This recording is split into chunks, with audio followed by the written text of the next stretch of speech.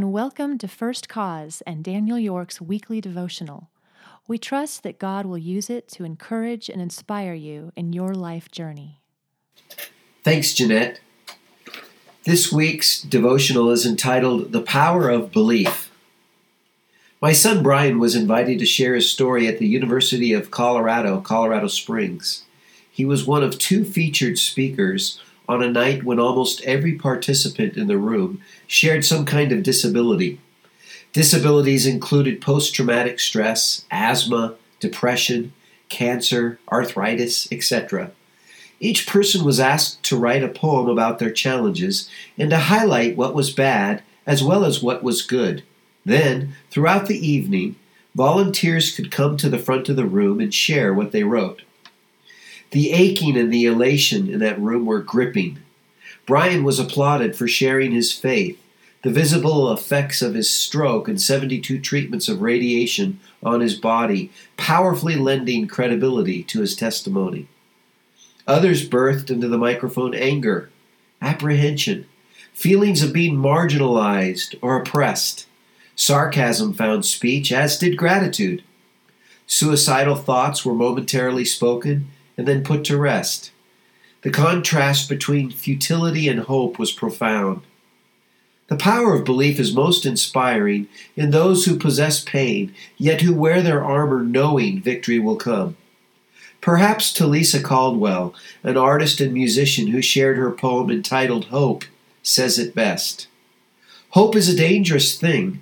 Hope is freeing. It's limitless. It is the ultimate bliss. It takes me away from the disappointment of today, and yet it stirs up a feeling that I'm not really about, because once there's hope, there is room for doubt.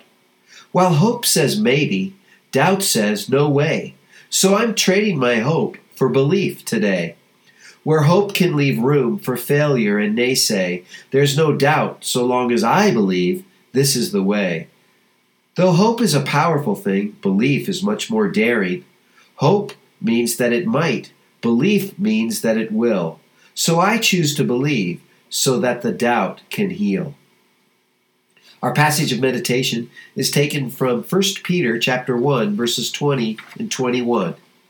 He was chosen before the foundation of the world, but was revealed at the end of the times, for you, who through him are believers in God, who raised him from the dead and gave him glory, so that your faith and hope are in God. How amazing is it that God, the timeless Father, would give us the promise of eternal life through his Son. That in Jesus, the one who conquered death and glorified his Father, we would find the power of belief. He was chosen that we might be redeemed from all our troubles. Something to think about in Revelation. Our inspirational thought comes from St. Anselm, who said, I do not seek to understand in order that I may believe. I believe in order that I may understand. Thanks for listening. If you would like to learn more about First Cause or receive our weekly devotionals by email, just go to www.firstcause.org and click on the free weekly devotionals button.